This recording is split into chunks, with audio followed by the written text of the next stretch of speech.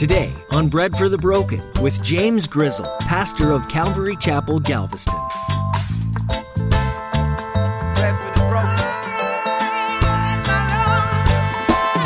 I would hope that we trust in the fact that, and this is something that I've been learning, especially on a journey that I've been on recently with reconnecting with some family members of mine, is God has placed you there specifically.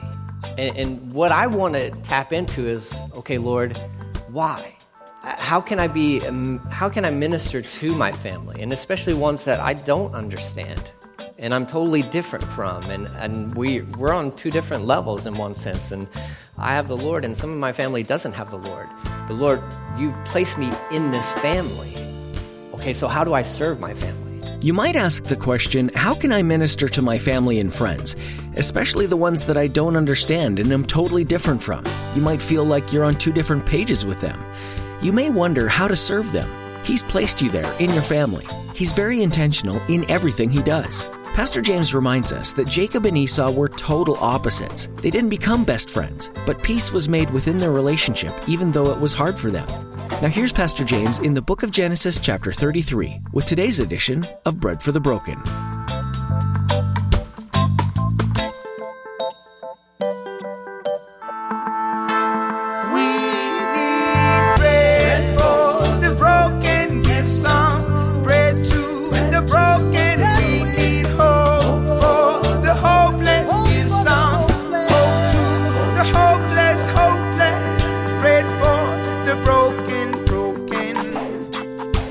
When Jesus threw out the parameters and the expectations for husbands and wives and children and this whole family dynamic, he did it purposefully so that the husbands would be the head of their houses and lead spiritually, not in a dictatorship, not because, well, somehow men are better than women. It's not like that at all. I hope you understand that. I hope you read your Bibles and you see very clearly that Jesus values women just as much as men. Absolutely, but the responsibility, spiritually speaking, is on the shoulders of the men, and they should lead. They should lead. We're in a weird time in our country where it's like, this is almost, what I'm saying would almost be like offensive. Would almost be offensive to say like men should be men, and men should lead their families. Somehow within the climate of our country, this has become something to where it's like, no, you can't say that. You can't say that.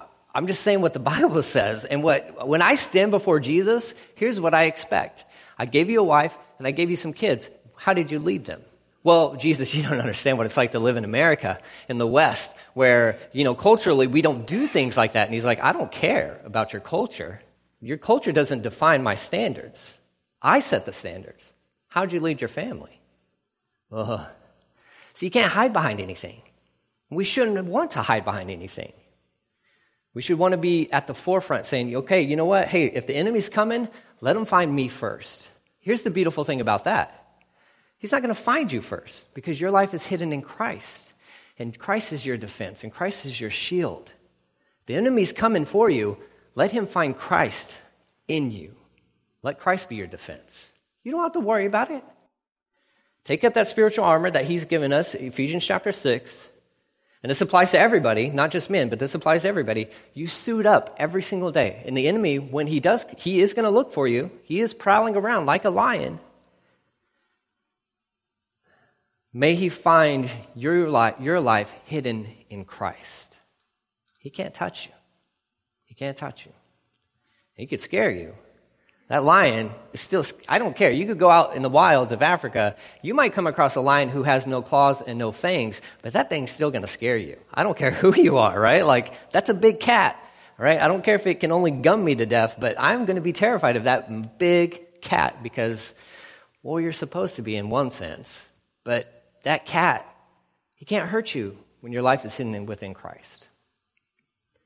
Here's Jacob. He's stepping up. For the first time, it seems like in his life, he is stepping up and he is taking the lead. He's taking the lead. So he arranges his family and he sees Esau, and so he's limping right along to go meet his brother, who he's been estranged from for 20 years now. A 20-year reunion that has been ordained by God, I believe, to happen in this moment. Little does Jacob know that God's already been at work in the whole situation. That prayer that he prayed in chapter 32 has been answered by God. He prayed and he told God, he's like, listen, I'm afraid. My brother's coming here and I'm afraid. I'm going to die. God has already taken care of that. He just doesn't know it yet. He hasn't gotten to that moment yet where he realizes that the Lord's already answered that prayer.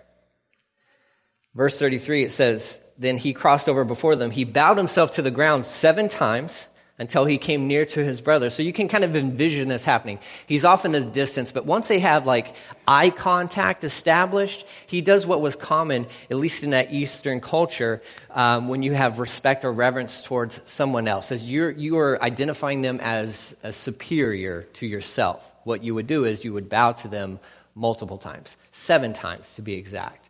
And so he is doing that. Once he has visual contact, he sees Esau and Esau sees him, and they have that moment where they're like, there's my brother.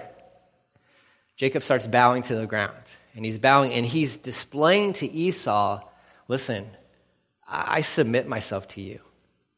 I am acknowledging that you're my older brother, and I'm not here for anything other than just to make peace with you. That's it. That's it. So that's kind of what he's communicating as he's advancing towards his brother. Look at Esau. Here's how you know the prayer was answered. But Esau, verse 4, ran to meet him and embraced him and fell on his neck and kissed him, and they wept. You need to understand that these men in that culture, they don't run. Nobody runs. You don't run. You run if you're being chased. Okay, there's no marathons going on at this point in time. Like, that's just crazy. Nobody just runs for no reason, okay? Like, here it's like Esau sees his brother and he runs to his brother. That should conjure up in our brains a New Testament story that Jesus told of the prodigal son, where the dad's just waiting for the prodigal son to return. And when the prodigal son, when he sees, he has visual contact with his son, who went off and blew all the money and did all, lived a life that he shouldn't have lived, and he knew better and all that stuff. As soon as his dad had visual contact with his son, he booked it. He ran to embrace his son. Here's Esau. Esau is a worldly man. We know that. The whole birthright.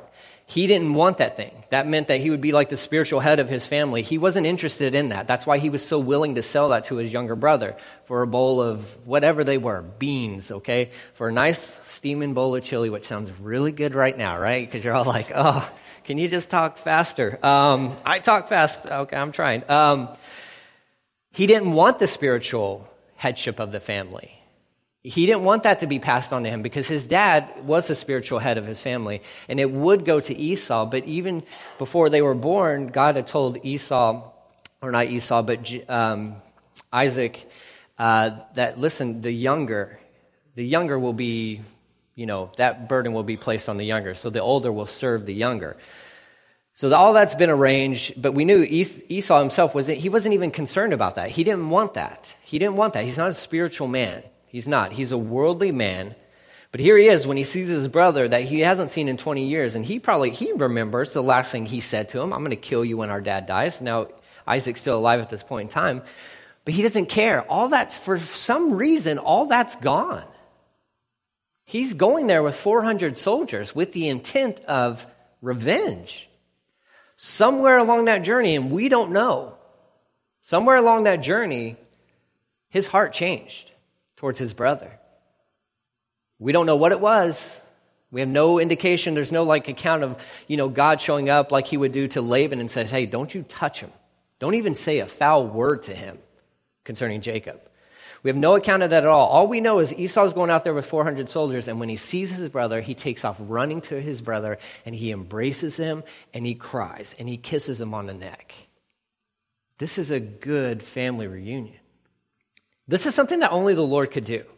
I hope you understand that. This is something that only the Lord could do. And again, I know family dynamics are strange. They're a weird thing, right? Like God puts 2 people together and then they have offspring, and then in a confined area called a house, all these people have to grow up together, And sometimes it's peaceable, and then most of the time it's not, especially once they venture into the teenage years, in which we're living that right now with two of ours. We're like, oh, goodness. But you're trying to figure out how to maintain peace, and is that loving? Is that kind? That's always repeated in our house. Is that loving? Was that kind? No, of course not. So we're trying, but it's just it's an odd dynamic, but families are something that God has created. It's something that he has created. And you have no choice in what family you were born into. You have no choice as to who your parents are. You have no choice as to who your siblings are. That's not up for you. You have no say within that. So I would hope that we trust in the fact that, and this is something that I've been learning, especially on a journey that I've been on recently with reconnecting with some family members of mine, is God has placed you there specifically. And what I want to tap into is, okay, Lord, why? How can I minister to my family, and especially ones that I don't understand and I'm totally different from, and we're on two different levels in one sense, and I have the Lord, and some of my family doesn't have the Lord. But Lord, you've placed me in this family. Okay, so how do I serve my family? How do I be on mission for Jesus in the family that he's placed me in? How do I do that? I would hope that that's our kind of goal, because maybe things are really good. I get along great with my brothers. I have two older brothers. I have an older sister. I get along just great with those guys. There's no Esau, Jacob kind of story in that at all. But I do have other family, my parents divorced, and my dad's side of the family that I've just reconnected with after 30 years. It's all that. It's that okay, Lord, how do I represent you to those guys? And how, Lord, because you placed me in this family for a reason. I don't think it's just okay, I placed you in that family and good luck. I don't think that that's how the Lord works. I think he's very intentional in everything that he does. So how do I embrace the situation, the family that he's placed me in? How do I be a light on a hill shining for him? How do I be salt for my family? How do I love my family? How do I be Jesus in one sense? How do I represent Jesus to my family? Families are hard because you grow up together and you know each other's quirks and your idiosyncrasies and all that stuff, and you know how to push buttons, especially if you have brothers and sisters. You know the buttons to push that it's going to annoy them and drive them crazy. But you grow up with these guys, and unfortunately, so many times families are really close initially, and then I'm not talking about the ones that grow apart naturally because maybe job or college or anything like that. I'm talking about the sad ones where it just kind of breaks apart. And I think that should break our hearts. Not that every family is always going to be like this. But Lord, if you put me in this family, how do I love even the ones who have kind of broken off and are way over here? And how do I minister to those? How do I minister to those that they're just not like me at all? Jacob and Esau are total opposites. Total opposites. Esau's a man of the world. Jacob, he is a man who's on this journey. He gladly embraced that promise that God had given to his grandfather Abraham and passed on to Isaac. He gladly embraced that, and he was going to run with it. But before he could start running down that journey back into the promised land, he had to have this encounter with his brother. Peace needed to be there. Now, I want you to understand this. They're not best friends after this story. They're not. So don't think that, oh man, am I supposed to be like best friends with my brothers and sisters? Do you know what they did to me? I'm not saying that at all. I'm not saying that at all. But peace was made within this relationship. But there's probably one account, there will be one more account where they kind of come back together. But as far as living in the same land together, there's no interaction between these two. But at least there's peace. So they pursued peace, even though it was going to be the hard thing. Jacob was going back to the promised land. He was going to confront his brother. Whatever his plan was, he was going to confront his brother because I think he was going to fully just apologize for what he did. He was pursuing peace with his brother. And I think that's an admirable thing that he was willing to do. Little did he know his brother couldn't wait to see him and embraced him and started kissing him on the neck. Sometimes we think it's going to go this way, and God shows up in the story and he says, no. it's going to go this way. So this is this whole weird brotherly family dynamic that takes place. And there's Esau, and imagine what his 400 soldiers are thinking as they're watching their leader. They're like, well, this is going differently than what we thought, right? They're like sharpening their swords or whatever, and they're like, oh, I guess we're not going to kill him. Okay. And then imagine what Leah and Rachel and the maidservants and the children, because the fear that Jacob had was probably shared with his family as well. Because we do that sometimes, right? Maybe in the conversations he was having with his wives and with his children, like, oh man, listen, it may be bad for dad tomorrow, okay? Like, yeah, your brother, your uncle doesn't really like me. And it's kind of my fault. We don't know what was going on there, but I would just put yourself in that story and just kind of see this reunion take place and this embrace that these guys have. And it's like all the past stuff just kind of washes away. It just washes away. There's no talk about like, hey, I'm sorry I stole your blessing from dad. There's none of that. Look at their conversation they have. He hugs them, he kisses them. They both are weeping together. Verse 5, it says, he lifted his eyes, this is Esau, and saw the women and children and said, who are these with you? So he said, the children whom God has graciously given your servant. Again, he's going to emphasize the fact that he bowed 7 times. He's going to place tremendous emphasis on the fact that, listen, I'm here just as your servant. It says, then the maidservants came near and their children, and they bowed down, and Leah came near with her children, they bowed down. Afterward, Joseph and Rachel came near, and they bowed down. Then Esau said, what do you mean by all this company which I've met? And he says, and Jacob says to him, these are to find favor in the sight of my Lord. But Esau said, I have enough, my brother. Keep what you have for yourself. Now he's referring to all the herds that Jacob had sent the night before to kind of appease Esau, because he knew Esau was headed his way. So he sent out a ton of gifts, and gifts meaning different livestock and servants and all that stuff. And so Esau's like, hey, what was all that? I kept getting all these Amazon boxes. What was all that about? Like, what's this about? He's like, oh, I'm just trying to make it right. That's what Jacob's saying. I'm just trying to make it right with you. That's all. And Esau's like, dude, I have enough. I don't need your stuff. And in one sense, he's saying, you don't have to do that. We're good. We're good. We're okay. But see, Jacob, the night before, was thinking, I better send these gifts because this might keep him from wanting to kill me. Little again, did he know that God is already moving ahead of him and answering the prayer, and God was already working on Esau's heart just like he was working on Jacob's heart. But Jacob's going to be persistent. Verse 10, no, please, if I have found favor in your sight, then receive my present from my hand, inasmuch as I have seen your face, as though I had seen the face of God.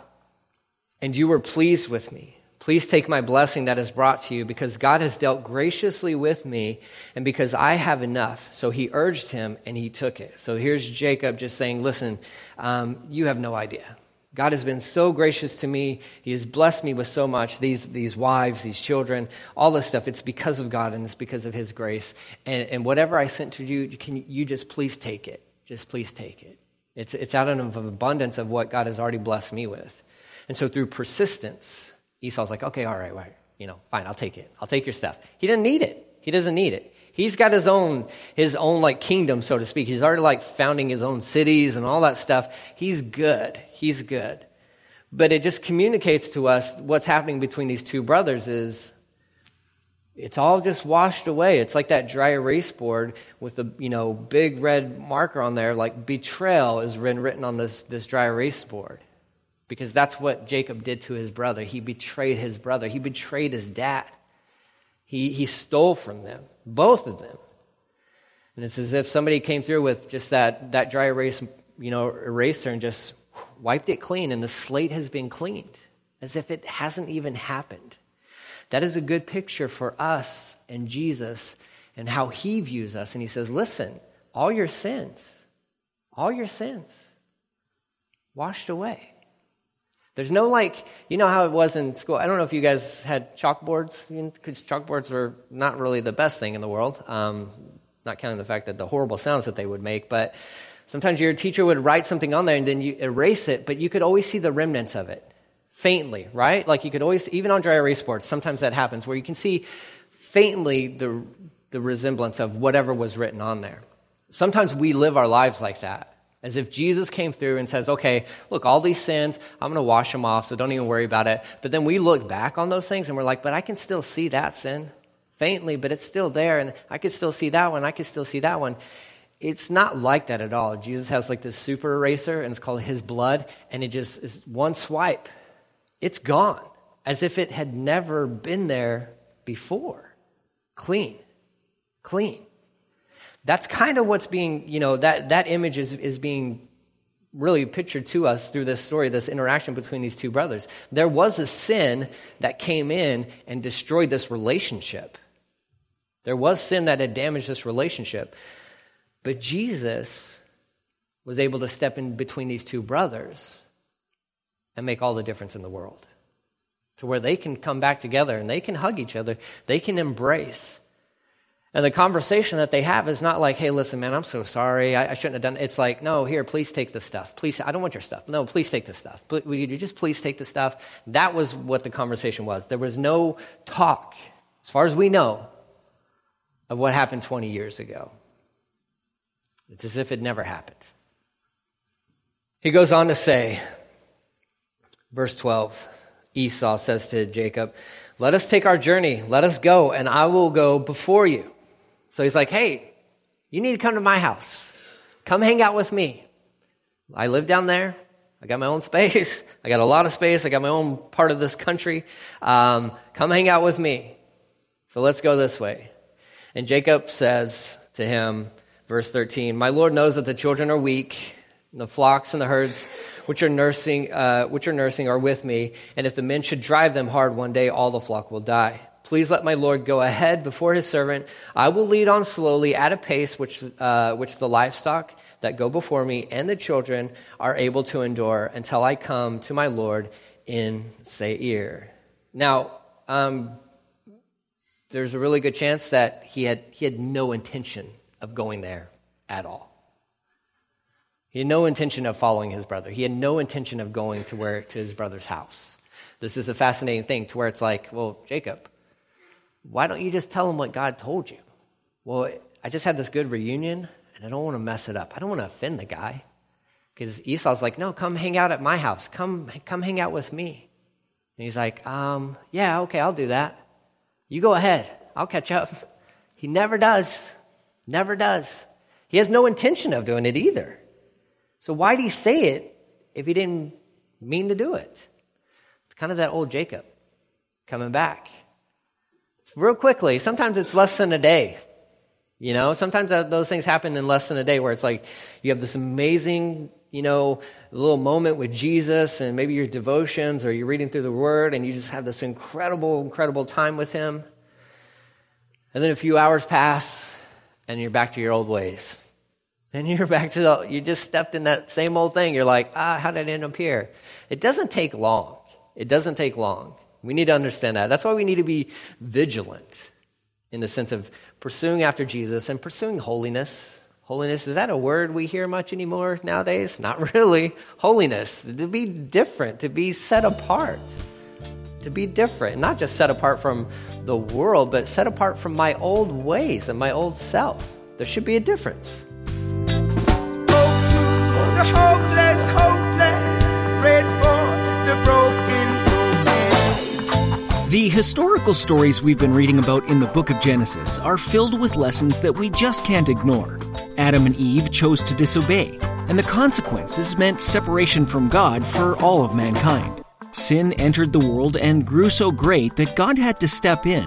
Noah and his family were spared because of their devotion to the Creator, and Abraham's nephew was saved for similar reasons. God does look after those who call him Lord, and who follow him with all that they are. God's compassion goes even beyond this. He sent his only Son to earth to die in our place, removing the punishment for all of our evil deeds. Jesus' life provided a way for us to reconnect with our Creator and begin to live a new life covered in grace.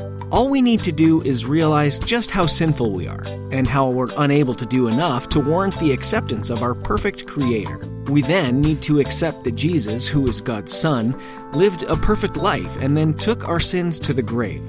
He defeated death 3 days later. Because of this, he's offering us grace and forgiveness for all of our sins. All we need to do is say yes. We pray that you choose to say yes today. We'd like to encourage you right away to get involved in a local church. And if you're in the Galveston area, we'd love to have you join us. Calvary Galveston meets Sundays at 10 a.m., and you can find directions online at breadforthebroken.com. With that, our time with you has come to an end today. Join us again on Bread for the Broken, where you'll find hope and new life in Jesus. Let me paint the picture of you, man, who I love, man, and give